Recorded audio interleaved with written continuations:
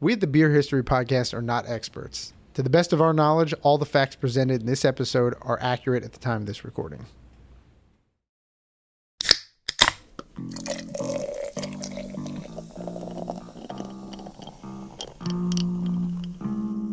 You're listening to the Beer History Podcast, hosted by David Totaro and Dennis Abdelhamid. Today's guest, Andrea Newburn. And now, here are the hosts of the Beer History Podcast, David Totaro and Dennis Abdelhamid. Hello, everybody. We are back with another episode of the Beer History Podcast. I'm your host, as always, David, the Samurai of Sicily Totaro. And with me is my trusty steed, Dennis, the Panda Whisperer, Abdelhamid. He's very gentle. I whisper to pandas, apparently. He whispers to pandas. Right. Today we'll be reviewing the history of beer in Japan. So this will be very exciting. We have a special guest, Andrea Newburn, who has an interest in Japan. Is that right? Yes. And I'm half Japanese, so I can give you at least half of an accurate opinion. Don't take half of what she says seriously. Yeah. What, Hey, that's all we asked for. What is? I want to see your shirt. The shirt you're wearing. It says ramen. I love it. I was going to wear my whole kimono, but I just Oh changed my mind. gosh. I didn't have time. Hokimono angry. Hokimono smash. Do you really have a full kimono? Yeah. What do you use it it's for? so legit that it was given to me. Oh, And cool. I've worn it one time when I was 14, but there's like a whole process, can take a really long time to wear it. So, and I don't know anyone just- who can help me. Yeah. You can't do it. You can't just put it on Well, I yourself. YouTubed it, but Wow, really? Yeah. That's crazy. And you need still some fit in it from when you were 14? yeah, because it was way too big for me then. It was for like an Oh, adult. nice. That yeah. worked out perfect. Yeah, I want to wear it again. Well, when was the last time you haven't worn it since you were 14? No, I have to Oh. show it. I'll have to show you some pictures. I don't know if that really made any sense. Then. It's a flashback. She's going to tell us Yeah. about it. This one time. I feel like Dennis is just like, any second. All right, this works. Insert here. So, what's your your interest in beer? Why don't you talk about that? I love beer. It's actually a little bit of an obsession for me. But I really, oh yeah. We'll hear it for real in a minute. Yeah. And I've actually had lots of Japanese beers. Well, the ones that are available to us here Yeah. very easily in the U.S. And I had them early on, probably before I was legally allowed to have any, just to taste them. I bet you probably legal in Japan. You're at the legal age, maybe. Yeah, but I like craft beer the most. I really, really love, oh man, Hefeweizens and Yeah. ales mostly. Yeah. But I drink anything that's not tied down. So Yeah, Andrea's huge into beer, and her passion for it is like very few people I know. When she's pouring the beer and drinking it, she just... I mean, Andrea's the type of person that enjoys things. yeah, I like the label. I like the can. Heck I yeah. like the names. I like the smells and the cute glasses you can drink them out of. Oh, and the taste. That's good too. That's important. Well, and that's why I was excited to have you on this episode, because you kind of fit the whole gamut of what I'm looking for here as a guest. Only problem is I like it so much that I rarely have a beer that I don't, you know what I mean? That I don't like. I don't know. I'm the same way. I mean, even, a lot of nationally popular beers in different countries are not particularly exciting, but the culture behind the beer and the history behind the beer, especially now after doing all this research for this episode, it's going to make me like man. Japanese beer even more than I did before. I can only imagine because they're already such a cultural culture. They are. That's the way to say that. Yeah, so actually, it's funny you say that. I have been listening to Hardcore History by Dan Carlin. Have you ever heard of that show? It's a podcast. It's so good. Oh my gosh, it's very long. Like the episodes are over 4 hours. Oh, nice. But he does series. It's like a documentary almost, but his personality really goes into it, and he's just he knows a lot, and he's intense. It's so great to listen to.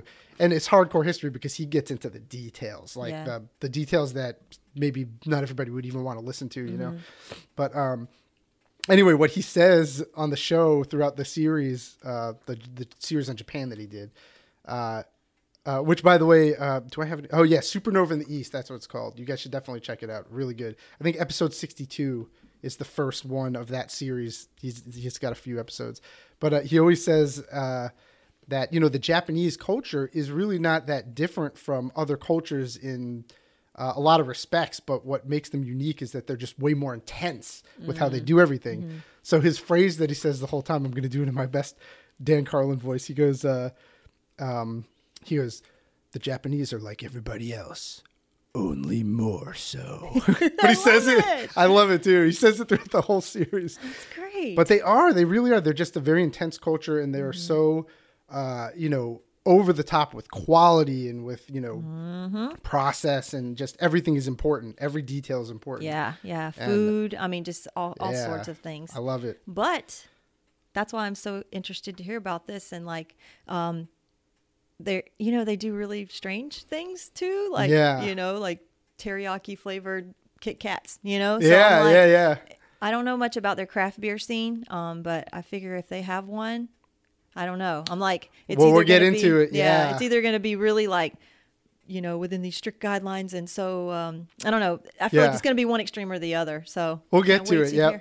Wasabi flavored craft beer. That'd be awesome. So we're going to go back way before craft beer was a thing in Japanese history. In fact, we got to go back. We're going to go back. We're going to go back before beer was a thing. So Japan is a very old culture. You know, on the third day, God created beer. Well, not in Japan. Oh, okay. They, you know, if you look at I'm going to be doing another episode on ancient beers, and beer goes back, you know, to the third day. Over 10,000 years. Yeah, but in Japan, it's only been a thing since like the 1800s. Oh, wow. Yeah, which is nuts. But we're not starting then. We're going to start in the 1600s because I think to really understand why beer culture in Japan is the way it is today, you have to go back that far. Okay. And you have to understand what happened to the country of Japan to get to the point that they're at now. So anyway, 1603, which was like the beginning of the Edo period, right? Yeah, by the way, for any listeners who are Japanese, forgive me for my horrible pronunciations. I'm going to try my best. That was good. Thank you. The Tokugawa was the government at the time, which is basically like a military dictatorship, right? And they were hardcore. Yeah. And up until that point, there were all kinds of wars. The country itself was in all kinds of civil war. They were sort of like tribal. And they got to a point where they realized that to protect themselves from the outside world, they needed to unite. Japan needed to unite, and they did. And the Tokugawa, they were shoguns.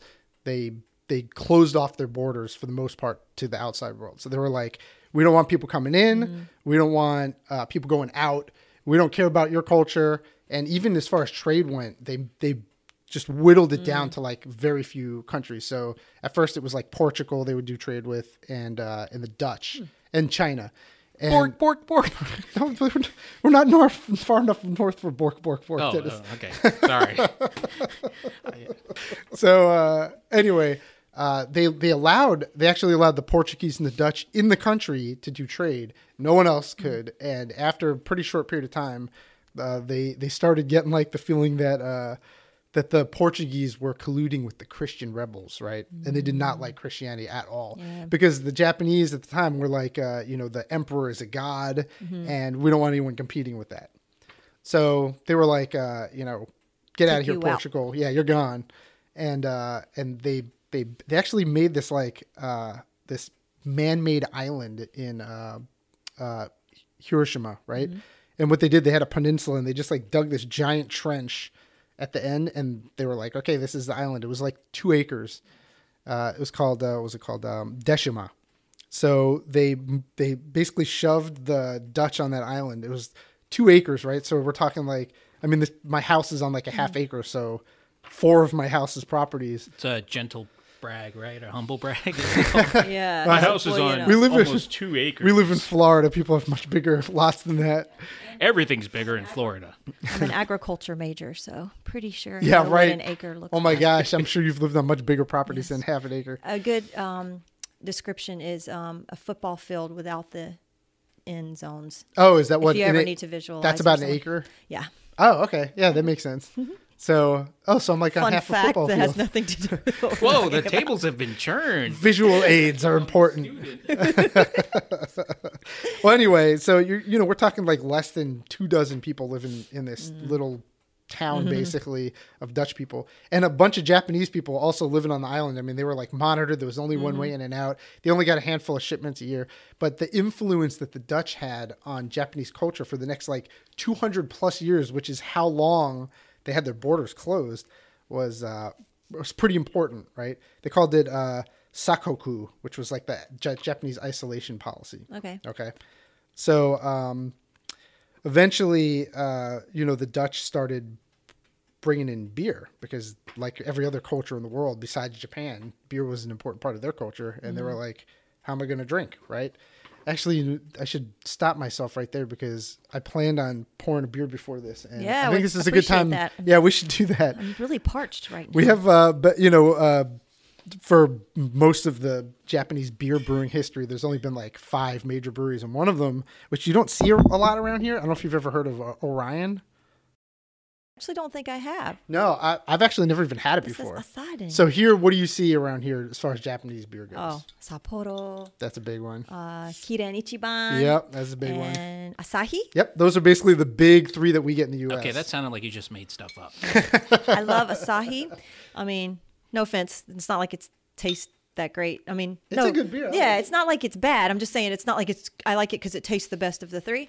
But I do know, and I learned this at a very young age, that means morning sun, and I like it because it's you may not like this as much as me, David, but they have like this belief, that every day is a new day to start over. And is that why that's probably that's why they named the beer that, I guess. Yeah, so that's sweet. Cool. It's that's actually the number 1 most popular beer in Japan. No way. I thought it would be Sapporo. Asahi, yeah. Now for Sapporo, I have only had I don't know, their normal, silver can. I think there's a black one.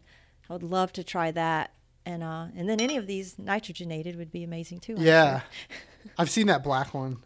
Can we please do a Japanese toast?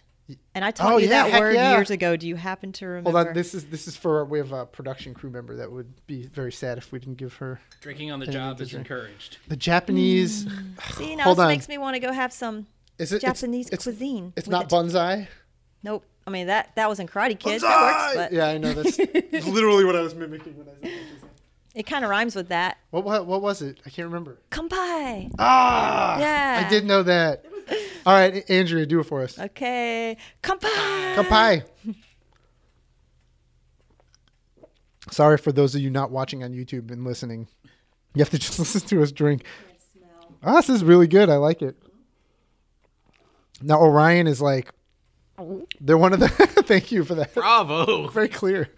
They're one of the top 5 major breweries in Japan, but they're the smallest of the 5. And they only cover like, I think 2% of the beer market. And then you got like Asahi, who's like in the 30s or something like that. So they're relatively small, but look at that label, man. It's really cool, man. It's like retro. That's why I like it. It literally looks like something that your grandpa, brought back Hold on, from the war. I don't know if this will be in focus. I love that.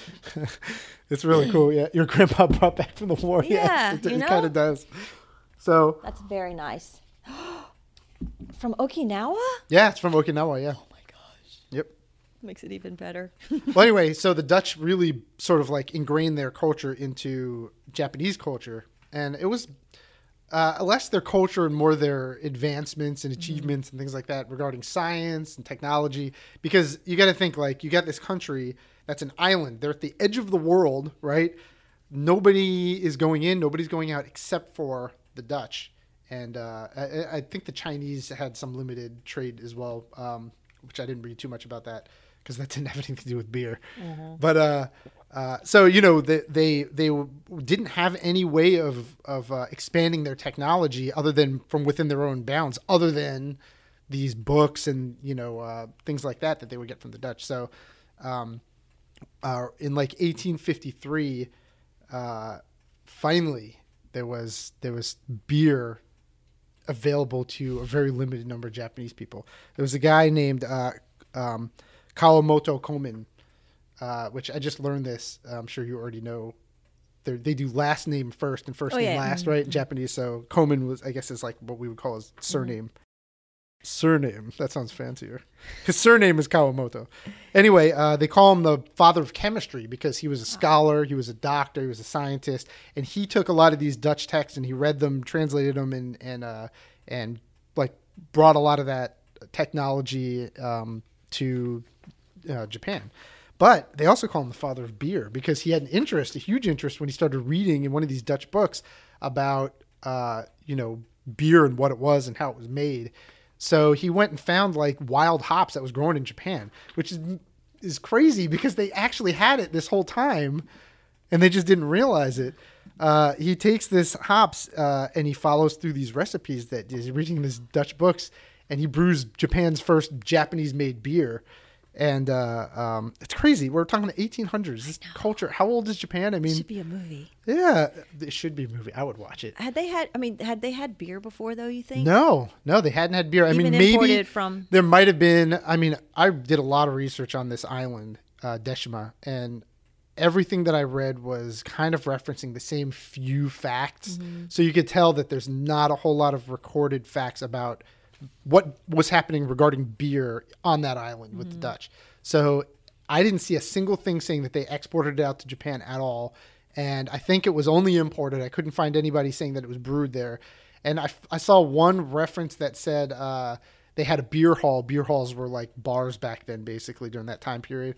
And but it was only one reference. I'm not even completely convinced that was the case. But it seems like it was really all just the Dutch drinking that beer. That's it. Neato. Yeah. So it sucks for the Japanese at the time. But, right, so we got this guy who all of a sudden, brings this out and, he's able to mimic these recipes. And there's several accounts about it, too. So it made enough of an imprint that multiple people recorded, how it was really good. And he actually fed it to some of the Dutch settlers and stuff like that. And, they were impressed by it, I guess. If we had that time machine we're all saving up for, go back. That would be saving awesome. Up for, not developing. We're saving up. It's like it's on eBay. Napoleon Dynamite. Yeah, that's what I'm talking about. Leave it up to the smart people to come up with time travel. We'll just pay for it. That's right, yeah. It makes good sense. So I actually went on Kirin's website because they have... I like their label, too. I do, too. All their labels are great in Japan. They're very minimalist, Yeah, they're awesome though. Yeah. There's like there's symbology and all kinds of stuff. Well, anyway, the Kirin website was in Japanese, so I translated it. But actually, I translated I went on a lot of Japanese websites and translated stuff, and some of it I was like, it's pretty funny. I don't know what the heck I just read. Yeah, this came out pretty good. So this is talking about Komen Kawamoto. It says he wrote a book called Kagaku Shinsho, and it was him in this book he described how to make beer based on what he learned from these Dutch texts. So it says this Kagaku Shinsho describes how to brew beer. For example, this is so interesting to me. This is the 1800s, okay? For example, the upper foam brewing method and the lower foam brewing method. What does that sound like? That sounds like lagers and ales, top fermenting, bottom fermenting. So he's describing this, specifically describes methods such as different fermentation temperatures, preparation times, and storage periods. The upper foam brewing method is the top fermentation method used for brewing British ales, and the lower foam method was still in its infancy at the time, and the bottom fermentation method used for brewing German-style beer. What's so cool about this is the 1830s, the late 1830s, is when lagers were first developed in Bavaria. It was not a thing anywhere. And although I did read something that they might have been brewing lagers in South America or something like that, just nobody realized it. But anyway, you've got this world of beer all over the place where everybody's been brewing ales since the dawn of time. That's the only type of beer that anybody's been brewing. All different kinds of ales, but ales. And Japan, right at the time where lagers had become a thing in Germany, just happened to get this book with this cutting edge technology. And from the get-go, they have both lagers and ales. I mean, they're the only culture probably that had that weird circumstance, presented to them. And they clung to lagers like crazy right off the bat, which is weird because lagers are a lot more difficult to brew. But that's, to this day, lagers are the big thing in Japan, and they like them like ice cold too. Oh no, and that was the one you just served up. It was. I tried to leave them out for a little bit to like. I actually, honestly, this does actually drink way better ice cold, I think. But you know, gone. You know how many beers you don't want your beer ice cold typically, especially if it's an ale. You know, because you're going to lose a lot of that flavor. But this is super good. It's amazing. It's incredible. I'm talking too much that you guys are drinking all your beer and I'm not drinking mine. Bigger too. I know. I don't know why I did that. That was stingy of me. Your glass is bigger than mine. I thought I was the guest, but I apologize. All right. I'm actually feeling bad now? No, but I'm going to have to pour another beer really soon. So I'm actually going to, I think we should just cut real quick. Chug, and then, chug. We'll be back in about 1 second. 1 second for you. I drink this beer. Ziggy zaggy. Oi. God, I love that so much. I can't do it. Like, dude, that guy's amazing. Is he still with us? No, I think he passed away.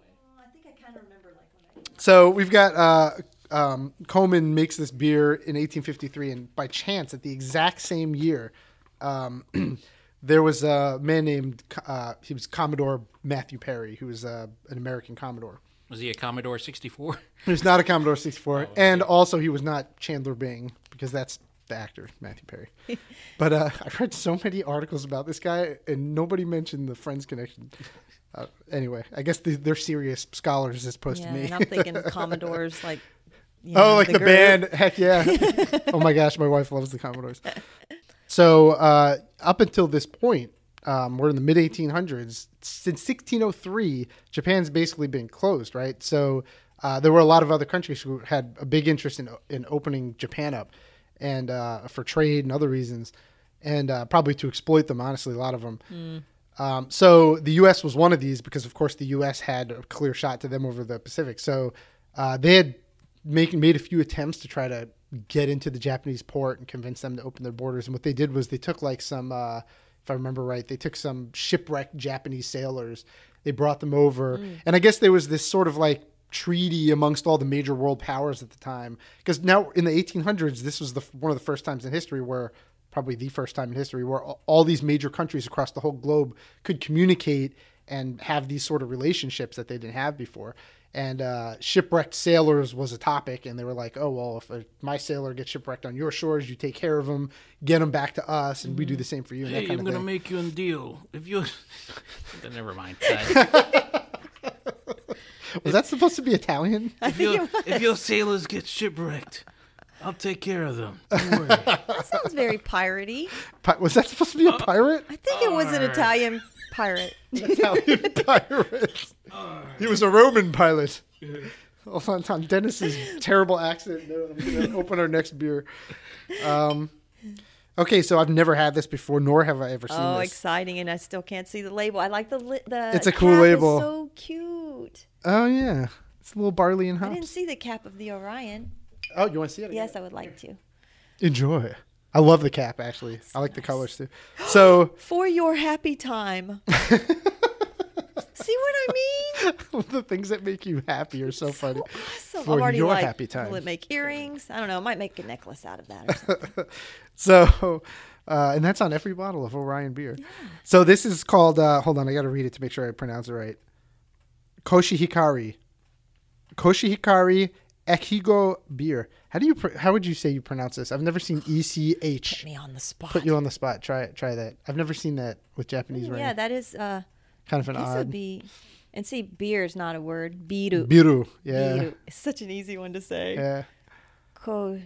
Koshihikari Echigo, I guess. But yeah, that sounds more like a Western Latin language or something. Wow. Sorry. Yeah, pretty cool. You put the label in front of me, so now I have to look at that. I know, it's cool. It's like a watercolor painting. Yeah. So very classy. Yeah, so there's a bunch of, it looks like they're in rice patties, so I'm assuming this is a rice beer. Oh, exciting. Trying to see if I don't know if the camera will pick it up. So, all right, let's try it. Dang it. I almost brought an empty can. I'm having way more trouble than I should opening this. But it wouldn't be Japanese. It's a British beer. One of the Iron Maiden beers. Yeah. Yeah, they made the sake beer. And it was amazing. Was it really good? It's got Eddie, their mascot, for any For any metalheads out there. And they brew it. Their mascot, he's in a samurai outfit. And these times we're talking about the Edo period, that would be samurai times, right? But probably not the 1800s. I think, I don't know. I don't want to answer that question because I'm not 100% sure. But Same. I know, here, you take the rest. Yeah. Don't mind if Since I do. I'm the talker. Is it good? Thank you so much. Domo arigato gozaimasu.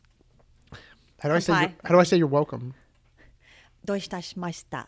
It's kind of a hard one. Doishitashimashita. You did pretty good. Is that bad? Not bad? I'm not going to remember it, but ooh, this is good. I like this a lot better than the Orion. I haven't had it yet. No, I'm so excited.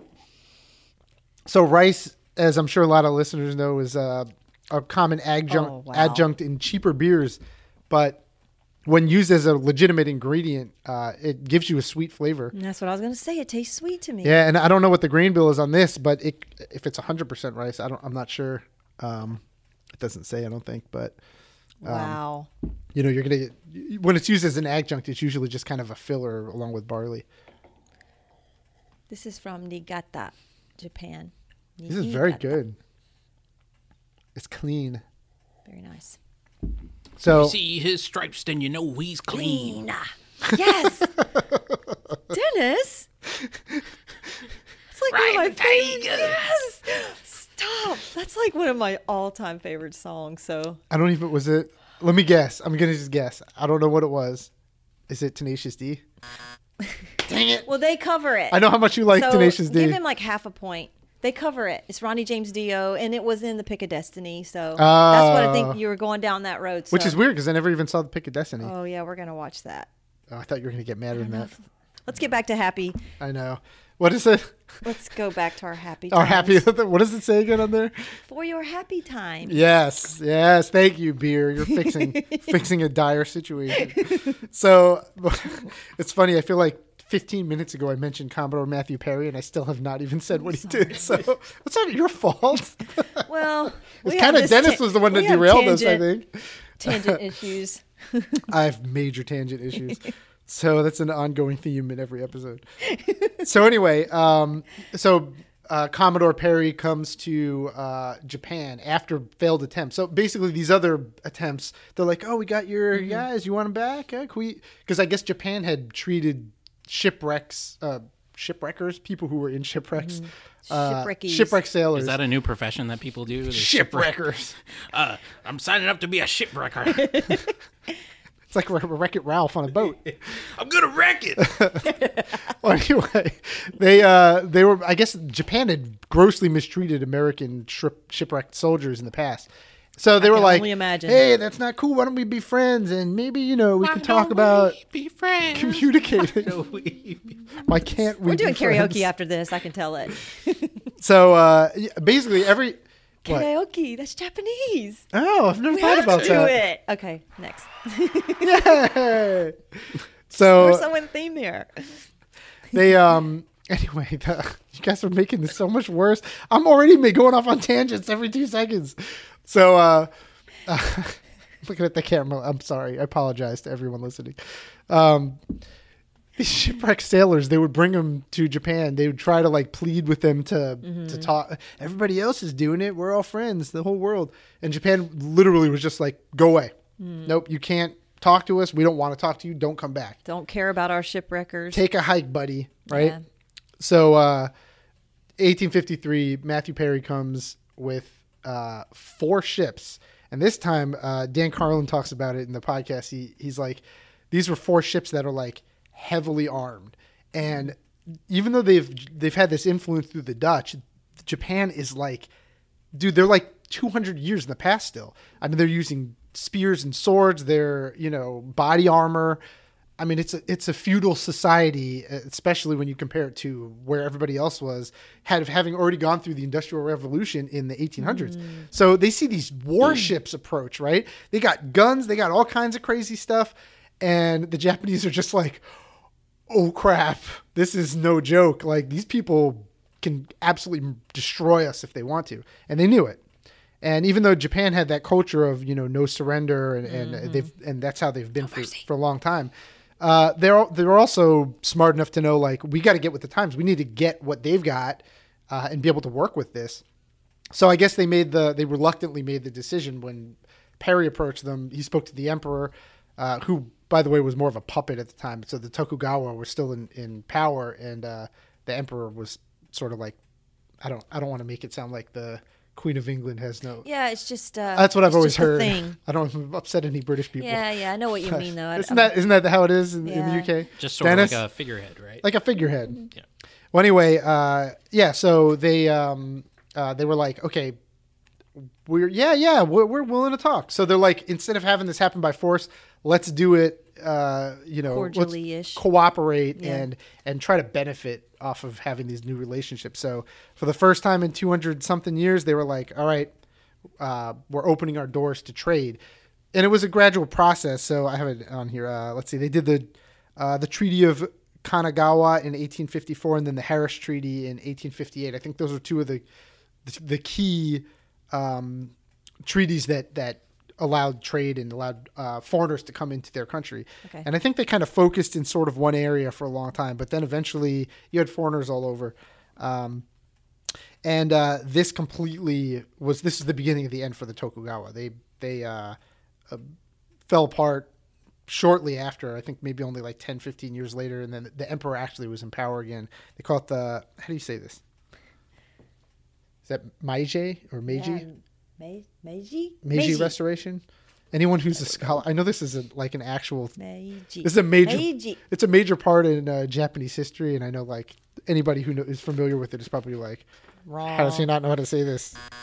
But anyway, and when that happened though, so that was in 1868. The whole culture of Japan just changed like crazy. And it was partially because of this change in government, but it was also partially because of all of these influences from the outside world that they didn't have for such a long time. So what they did was they were the Japanese, right? They're clever. So they were like, we are going to send out Japanese ambassadors to all the countries of the world, the major countries, and we're going to find out what exactly is it that they do better than everybody else. And then we're going to just do what they do and we'll be the best at everything. Nice. So, and that's exactly what they did. And they did it down to, it wasn't just military, related, it was anything. So manufacturing and brewing. I was going to say brewing, baby. And you'll never guess where they found the best brewing at the time. Can you guess? What year? This gosh. was so. This is as if that's going to help me at all. This is in the late 1800s. Germany. Dennis? The Norway. No, it was Germany. It was more obvious than. Yeah. I can't believe I got that right. I was so afraid I was going to say something. I mean, seriously, I don't know. I mean, it's kind of like a major option, right? German beer. I know, but. Yeah, but you're like, I don't know where the Germans were with beer. Remember the Germans, they've been brewing beer for ages at this point, right? And they're damn good at it. Yes, and they were experts when this happened. So once again, I'm the only one with beer left. Dennis, I'm impressed. I know. Dennis is usually the slowest. He has an affinity for Asian beers. Japanese specifically. Yeah. Yes, it was the Germans. So they sent Nice. They sent a man named Seibai Nakagawa to Germany to learn the brewing trade. He comes back, and they actually established a brewery in 1876, which today is Sapporo, and it was government run. So now before Sapporo, it wasn't called Sapporo originally, but before that brewery was established, Kirin actually established the first brewery. But I shouldn't say it like that because that isn't exactly how it happened. There was actually an American. His name was William Copeland. He came to Japan. Now we're at a point in Japan, a couple decades after they opened up, where people are allowed in the country. People are allowed to, influence, live there. Yeah, and he's like, we have so many foreign traders coming into the country. They're all beer drinkers, right? Every other country but Japan. So why don't I open up a brewery to cater to all these guys? It was a business opportunity. So it was called Spring Valley Brewery. That was in 1869 or 1870. I saw conflicting info from different sources. In Yokohama, yeah. So he opens it up, and that brewery eventually became Kirin in 1888. Oh. Yeah, so now you got Sapporo, you got Kirin, right? All these old breweries. And then Asahi and Suntory was the other one, which we'll talk about them in a minute. Yeah. I know you're saying no because... No, I don't know that one. You don't see it. You don't see it here. Anyway, so time goes by, right? The 1800s roll through. Breweries get bigger and bigger. There's like triple-digit breweries in Japan at this point. And, the Japanese government at the time was very different than our government, right? They had commercial businesses, but they really wanted to control competition for whatever reason. And they felt that there was too much competition, that was a problem. So in 1906, they were like, we're going to consolidate all these breweries. And they like whittled breweries down to like just a few major breweries, and that was it. And I think I wish I wrote it down. I want to say Sapporo and Asahi were the same brewery for a little bit. That might be wrong. Dennis, mind looking that up? I don't want people to, It wouldn't surprise me. We should maybe have done a blind test. I don't know that I could have told you the differences. Yeah, maybe? I feel like Asahi's got they call it Asahi Dry. I feel like it does have a drier kind of flavor to it. That would have been, dang it, that would have been a good idea. I should have done that. Another time. Yeah. You have more podcasts that you could totally do that. That's true. So one of them, I want to say Sapporo was originally called Japan Brewing Company. I think. Super original. So anyway, in 1908, just a couple of years later, they passed some crazy tax law. And they were like, I guess they were like, okay, we consolidated, but we want to make it even harder for small breweries to even exist. We just want there to be a few big ones, and that's it. So they passed a law where roughly, converting the volume to gallons, it was like 50,000 gallons a year. If you can't make at least that much a year, you can't be a brewery in Japan. So that was in 1908, shortly after they did this consolidation. So now it was like, even if you wanted to open a small brewery after that post-consolidation, you can't. Yeah. Did you find something? It says Asahi and Kirin were merged with Sapporo. How do you pronounce it again? Sapporo, yeah. Oh, all three of them merged together. Yeah, in 1906. Oh, crazy. Yeah. And they became Dai Nippon Beer Company. Ooh. Did I say that right? Yeah, Nippon. Cool. That means Japan. Oh, does it? Again, super original name, really right? simple words. Maybe that's where Japan Brewery, maybe that's what I was reading. Yeah, well, and anyway, of course, they all split again because they're now separate corporate businesses, commercial businesses. And Sapporo is no longer run by, I don't think it's run by the Japanese government. I don't know how I would have missed that in my research, but I don't know. You never know. So that 50,000 gallons a year, after 1908, at some point, they jacked it up. I don't know if it was multiple times, but at the highest point, it was 500,000 gallons a year. So now you're like, macro brewery only, that's it. They just killed any chance of having craft beer. Killed a lot of craft beer dreams. They did. But in 1994, I don't know what happened, but they made the decision, the government made the decision to repeal that law completely. Nice. And for the first time in, 80 years or however long it was, anybody could open a brewery on a small scale. Well, anybody who could produce at least 15,000 gallons. So I guess they still had a floor, for what you could. Is that a lot? 15,000 gallons? Let's put it this way. There's plenty of craft breweries who brew less than that, but I don't know. I'm used to. I could probably drink that in a year. I'm used to dealing in barrels. Yeah, I'd have to convert it. I think it's like 40 something, 42 gallons is a barrel. That's actually that's very small. Yeah, that's I feel small. like it is. I'm like, I actually think I could probably drink that in a year. Yeah. I could probably drink that in a year. If you could drink it in a year, then anyone wants to challenge me and give me 15,000 gallons of beer to drink for a year for free. For free. P.S. If I fail, I still don't have to pay for it. And if I could pick the brewery, that would be really awesome. But I will not name drop right now. Maybe a variety would be great. Yeah. No, there's like. Wait, you can name drop who? Man. Who would you pick? That Isla Morada Brewing Company. Yeah. Their Sunset Ale. If they're listening, please, I'll give anything, man. It is so good. And then that Kolsch from Florida. Yeah, the Giant Leap. Dude, that's the best beer they've made in years. Oh, it's one of the best beers I've ever had, and it's an issue, like I said, because I would drink 8. It's cool because it's as a snack. It's got that kind of citrusy flavor. Yeah, it's really good. Very refreshing. Kolsch's are a great flavor, great style to begin with. Tangent. So according to Wikipedia, a barrel can range between 26 to 53 U.S. gallons. 26 to 53. Oh, it probably depends on the country, I bet. You know, it's funny. If you look at like kegs. Stop showing me the label. There's different, different, if you, depending on the source, you'll see like barrels and kegs and all those different units of measurement, different interpretations of what they mean. Doesn't seem very consistent. Kawaii ne. What does that mean? Cute. Oh, I don't have a camera. It is cute. Cute. It's a little owl. It's so cute. It's so cute. Oh, yeah. All right, so this is a cool one. This is Kyuchi Brewery, and they actually predate all the other breweries that we've mentioned, but not as a brewery. Ooh, the beer's getting darker too. It is getting darker. This is craft beer in Japan. Oh snap! So, okay.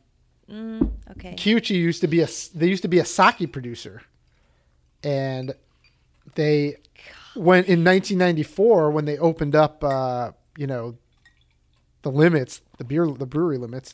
Here, let me get that last little bit. Are you sure? Yeah, no, do it. You're our special guest. Oh my gosh, it's good. I already had a sip. Sorry. Yeah, they. So anyway, they were like, we want to get in on the beer market. So this is an old sake producer, and they started brewing. And this beer right here, actually, hold on.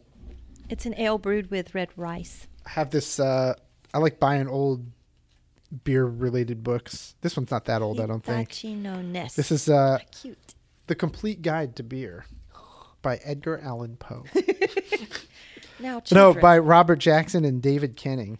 This is like I love looking at these books because you find the same information in different books, but the information changes based on the year.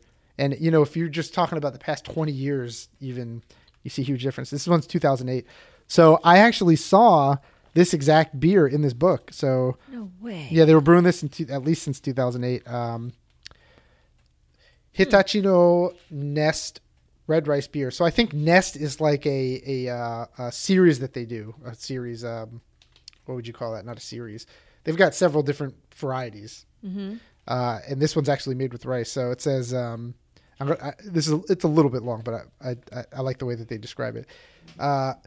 The slightly hazy orangey color comes not from the malts used as you might expect, but from the use of red rice, which also gives the beer a crisp, clean, refreshing character with a slightly sweet edge, like we were talking about earlier, similar to sake. And remember, this brewery was originally a sake producer. They still do make sake. There is also a delicate hint of bitter, citrusy hops in the flavor. The high alcohol content gives it a spicy, mouth-drying tang and a pleasant warmth in the finish. The use of rice reflects the brewery's 1823 origins as a sake brewer. Aww, pretty cool. I love that. Yeah, so I haven't even tried it yet. Let's see. Lots to be proud of. I've seen this one for ages. Like, I'll see it in Total Wine, and Oh, really? I haven't picked it up yet, and this is my first time having it. Wow. Well, they definitely don't sake. Hey-o! Up top. Oh, wow. That's got a real different flavor than I was expecting. Yeah, this one has probably the strongest flavor out of the other for two. sure. Yeah. Absolutely. Very crafty. It's got like a very unique finish. Like the back of your tongue. Back. I don't know why I bawed when I said that. Really good. Yes. I watched a couple documentaries on beer in Japan, and it's like, it's exploding, man. Since 94, it's really picked up speed, and basically like a lot of it's really neat watching. One of them was called I think it's just called I don't want to say it wrong. I think it's called Beer in Japan. I'm gonna point up to the corner. That's where Dennis is gonna put the real name if I got it wrong in post production. Wait a minute, no, I have it in my references. Spend months on these notes and don't even refer to them. Oh, a craft beer in Japan. Dang it. That's okay. So close. That was very close. How did I get it wrong? Rob Labreglio. He's not Japanese. He's the owner of a brewery in the U.S. And what he did was, did I put that in here? Oh, I should name drop him. Maybe I didn't. He basically he was like, I want to wait. Nope, I didn't. Okay, sorry. Apologize again. He basically he was like, I want to explore this market because it's emerging in comparison to the U.S. I mean, it's a new thing, relatively. And so he did a whole 24 minutes, 27 minutes or something. You can watch it on Amazon Prime. Okay. For free if you have Prime. Mm-hmm. It's really cool. And he visits all these different breweries and he talks to the brewmasters, he talks to the owners, and they give you all this really cool input about what beer culture is like there compared to the U.S. And it's super different in a lot of ways, but it's actually similar in some ways too. They're one of the countries that, like the U.S., they're breaking into a market where ales are not really a thing. Mm-hmm. I mean, they are here now, but they weren't when craft beer first became popular. Lagers. Yeah, and that's how it was in the U.S. after the Great Depression. It was like nothing but lagers. I'm cool with lagers too. Yeah, but there's a lot more out there, right? So, so you hear these different brewers and owners of these breweries talking about it in Japan, and it's just so interesting. That sort of seems like the mentality is we're supposed to be this culture where we do everything better. More so. Yeah, we're like everybody else. I know. To me, the possibilities. So. Yeah, so that's a tangent. That's how a lot of these people feel. You know, they're like, we're brewing nothing but these lagers. They're all the same. So let's try to get some of actual Japanese culture into our beer. So like brewing with rice, brewing with, local herbs, whatever they've got available. And that's what a lot of these guys are doing. Really interesting, cool stuff. I'm thinking like some of their springs, man, if they could use some of that. Oh, I'm sure a lot of them healing do. spring water. Yeah. That'd be awesome. Totally. I would buy that. Yeah. And it's like, I wish we had more options here, Japanese craft beer. And that's kind of the one thing that stinks about craft beer in other countries is most of them don't distribute. Craft beer. Well, it stinks when you can't get it. That's what stinks. That is very true. They're all small, you know. Yeah. So right now they've got at least the latest reference I was able to find. There's over 300 microbreweries in Japan, which is tiny compared to the U.S. But and there's tons of people there. I would just think. Per capita, Well, I mean, more breweries. They had like nothing going on, not even that long ago. I wrote it in here. I think at one point they only had 4 breweries in I wrote it in here. Oh, here, 1991, 4 breweries, and now they've got over 300. That's awesome. I mean, we never got that low, even at our absolute worst. I think we're in the 40s or something like that with the number of breweries that we had. I mean, had I not been a kid at that time, that would be a great time to go over there and start, Oh yeah. Beer. Oh, that would have been cool. Just what a great way to make a living, right? And a lot of interesting in that documentary, a lot of the breweries are owned by Americans. So a lot of them saw the opportunity early on and they were like, I'm just shocked because they just seem to really appreciate flavors and design and crafting. So cuisine is such a major part of Japanese culture. I would really think. I just really surprised. This is what I've been hoping to get out of this whole time was finding out, how much craft brewers they had over there, how much they liked it, and I just would think that it would be very popular. But it is. No, it has gotten very popular. But you got to remember, it's still in the early stages, so it takes a long time to spread. So the people who have gotten into it are into it big time. They got that craft beer fever. Yeah. And the only prescription is more beer. More money to buy more beer. So I thought pretty interesting. So like I mentioned before, you got Asahi, you got Kirin, you got Sapporo, and Suntory and Orion. Now Suntory, I bet you a lot of people listening are probably like, I've never seen that beer, but I know that name. I've seen it before. And it'll be people who are whiskey drinkers because they have some major whiskeys that you get in the U.S.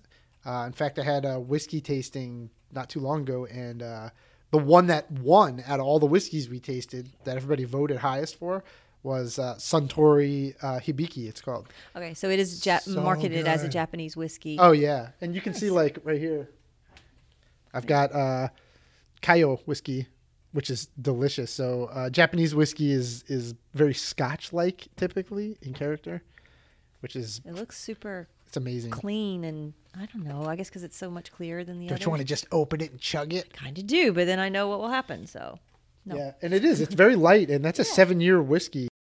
So Suntory, not only do they make whiskey, Japanese whiskey, but listen to this list of stuff that they make that everybody knows.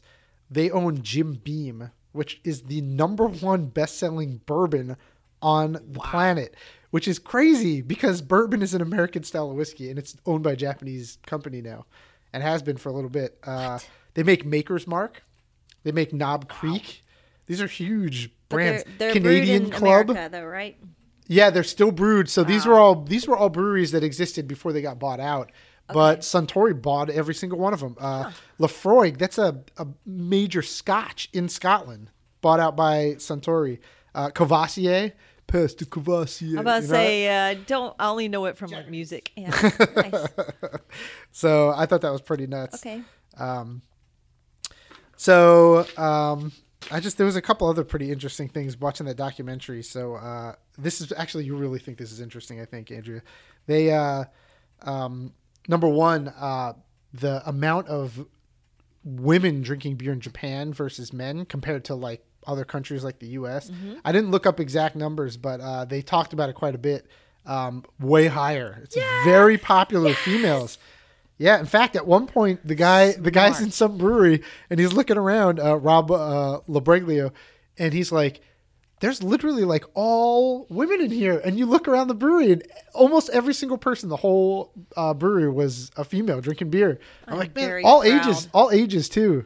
It was pretty awesome. Yeah. So it's easier to pick up women at a bar in Japan than it is here.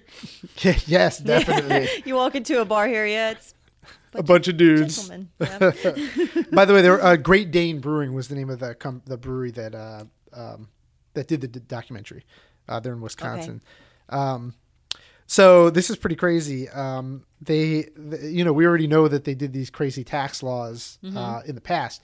Well, now they're doing some other unique tax laws where they're like, "Oh, we're going to tax the beer based on the malt content." Yes, you've heard about this? About this. I'm like, what kind of crazy? It completely blew up like beer culture. Mm-hmm. So of course, what do these breweries do? Right? They're like, "Oh, we'll just put less malt and we'll just add other stuff." Ew. Yeah, and they call it happoshu. Have you heard of that? Yeah, which is like what is it translates to something sparkling alcohol. No, very strange. I do not like that at all. I know. So they're like, if it's less than a 50% malt grain bill, then you get charged at this lower tier. And then if it's below, if it's below another, I forget, it was like in the 20s maybe, or if there's no malt at all, which can you imagine beer with no malt? They tax it even lower. So once happoshu became popular, it became really popular, and breweries were just kind of like almost pushing legitimate beer to the wayside. This is still legitimate beer technically, but it's lame, right? I mean, I haven't had it. I really would like to try it. I do. I want to try it. I shouldn't knock it. Maybe it's actually legitimately good. I know. I'm not going to lie and say that I wouldn't have some, but it's like really hard to tell the difference between that and a real beer. And I'm like, that's so messed up, man. I mean, you could be confused and accidentally purchase the wrong thing, and I don't know. That's so sad. Yeah. So then it gets worse. So eventually these breweries were like, "Hey, wait a minute. There's this other lower tier. Why don't we capitalize on that?" So they made this this new drink. I don't even call it beer. It's called third beer, or like new genre beer. It's called Daisan no Biru. What is that? Did you say Daisan is Japan? Yeah, but I don't know what that means. But I don't like that no beer. It's like a Japanese not beer. That's what it sounds like. Not cool. So, and this, it kind of makes me think of like seltzers, how they got popular here. You know what I mean? Everyone, even craft breweries are making seltzers now. But oh, yeah. Whatever. Yep. They are. Oh, my gosh. To each his own. Sam Adams is making a killing. I'll tell you, my Sam Adams stock is through the roof. Are they making seltzers? Oh, yeah. One of the main ones. Dennis, can you look that up? One of the big ones is White Claw. I don't think it's White Claw. What's that other one? Dennis will tell us. But yeah, I mean it's there's but it's sales not have skyrocketed. It's not marketed as Sam Adams. No. Okay. I mean, Angry Orchard is Sam Adams, and that's not marketed. That's Truly. Truly, that's it. Truly, I mean, that's Sam Adams. I've had those. I don't know. I mean, good for them. It's a popular brand right now, or a popular style give the people of what they want. Drink. Yeah, and they're marketing it as a completely separate brand, which I think is smart. Yeah, yeah. That's why I was like, Sam if you Adams told me is beer. Sam Adams seltzer was out there, I'd be like, oh no, you didn't. Yeah. But, okay, I'm okay with it being No, Truly. you didn't. No, you didn't. So anyway, the largest craft brewery does about 40,000 barrels a year. That's the largest craft brewery in Japan. And if you look up like Sam Adams, what they brew a year, I mean, you said 40,000. What was the units? Barrels. Okay. Yeah. So it's I mean, that's a lot of beer. Okay. And they're called Yoho. So Sam Adams does about 3.78 million barrels. Okay, compared to 40,000. Yeah. I mean, they're not even close to where we are with the craft beer movement. You couldn't put that on the same graph. Not even close. Not even close.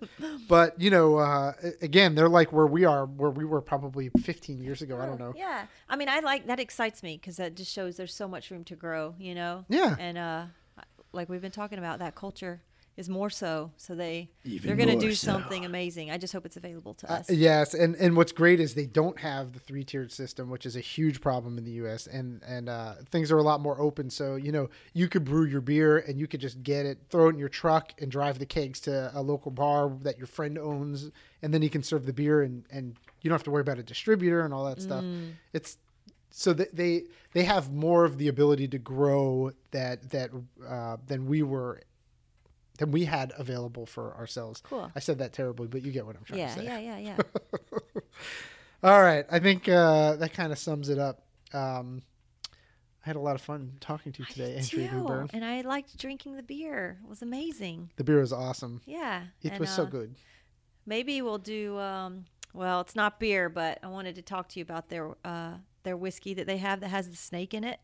I think it's called Haru. Oh. Or something. I don't know. Have you seen pictures? I've heard about it. It's incredible. I mean, I haven't tasted it, but it looks incredible. Do you eat the snake at the end? If you want to. Like a tequila worm? That seems like a bad idea.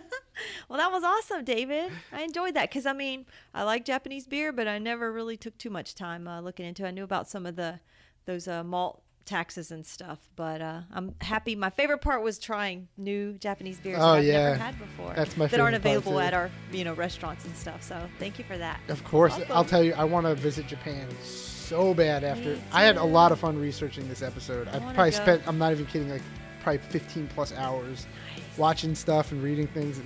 It's such an interesting culture.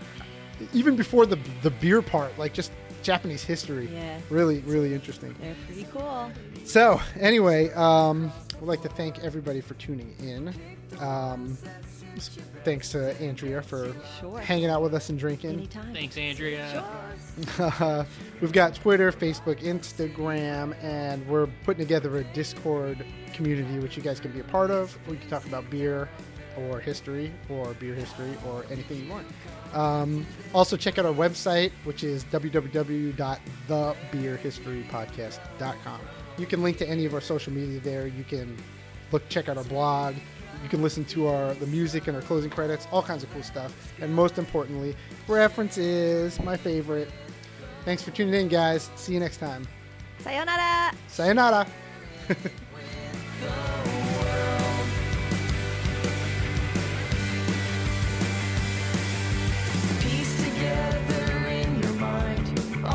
Special days, tearing down the barriers that cause this purple haze.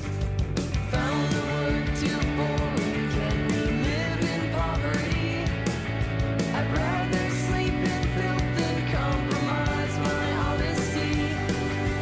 How did you come to this place? Where do you go from here? Take a piece of all that's good. Share it. You've been listening to the Beer History Podcast, a Hop Stuff LLC production. For more information and references, visit our website, thebeerhistorypodcast.com.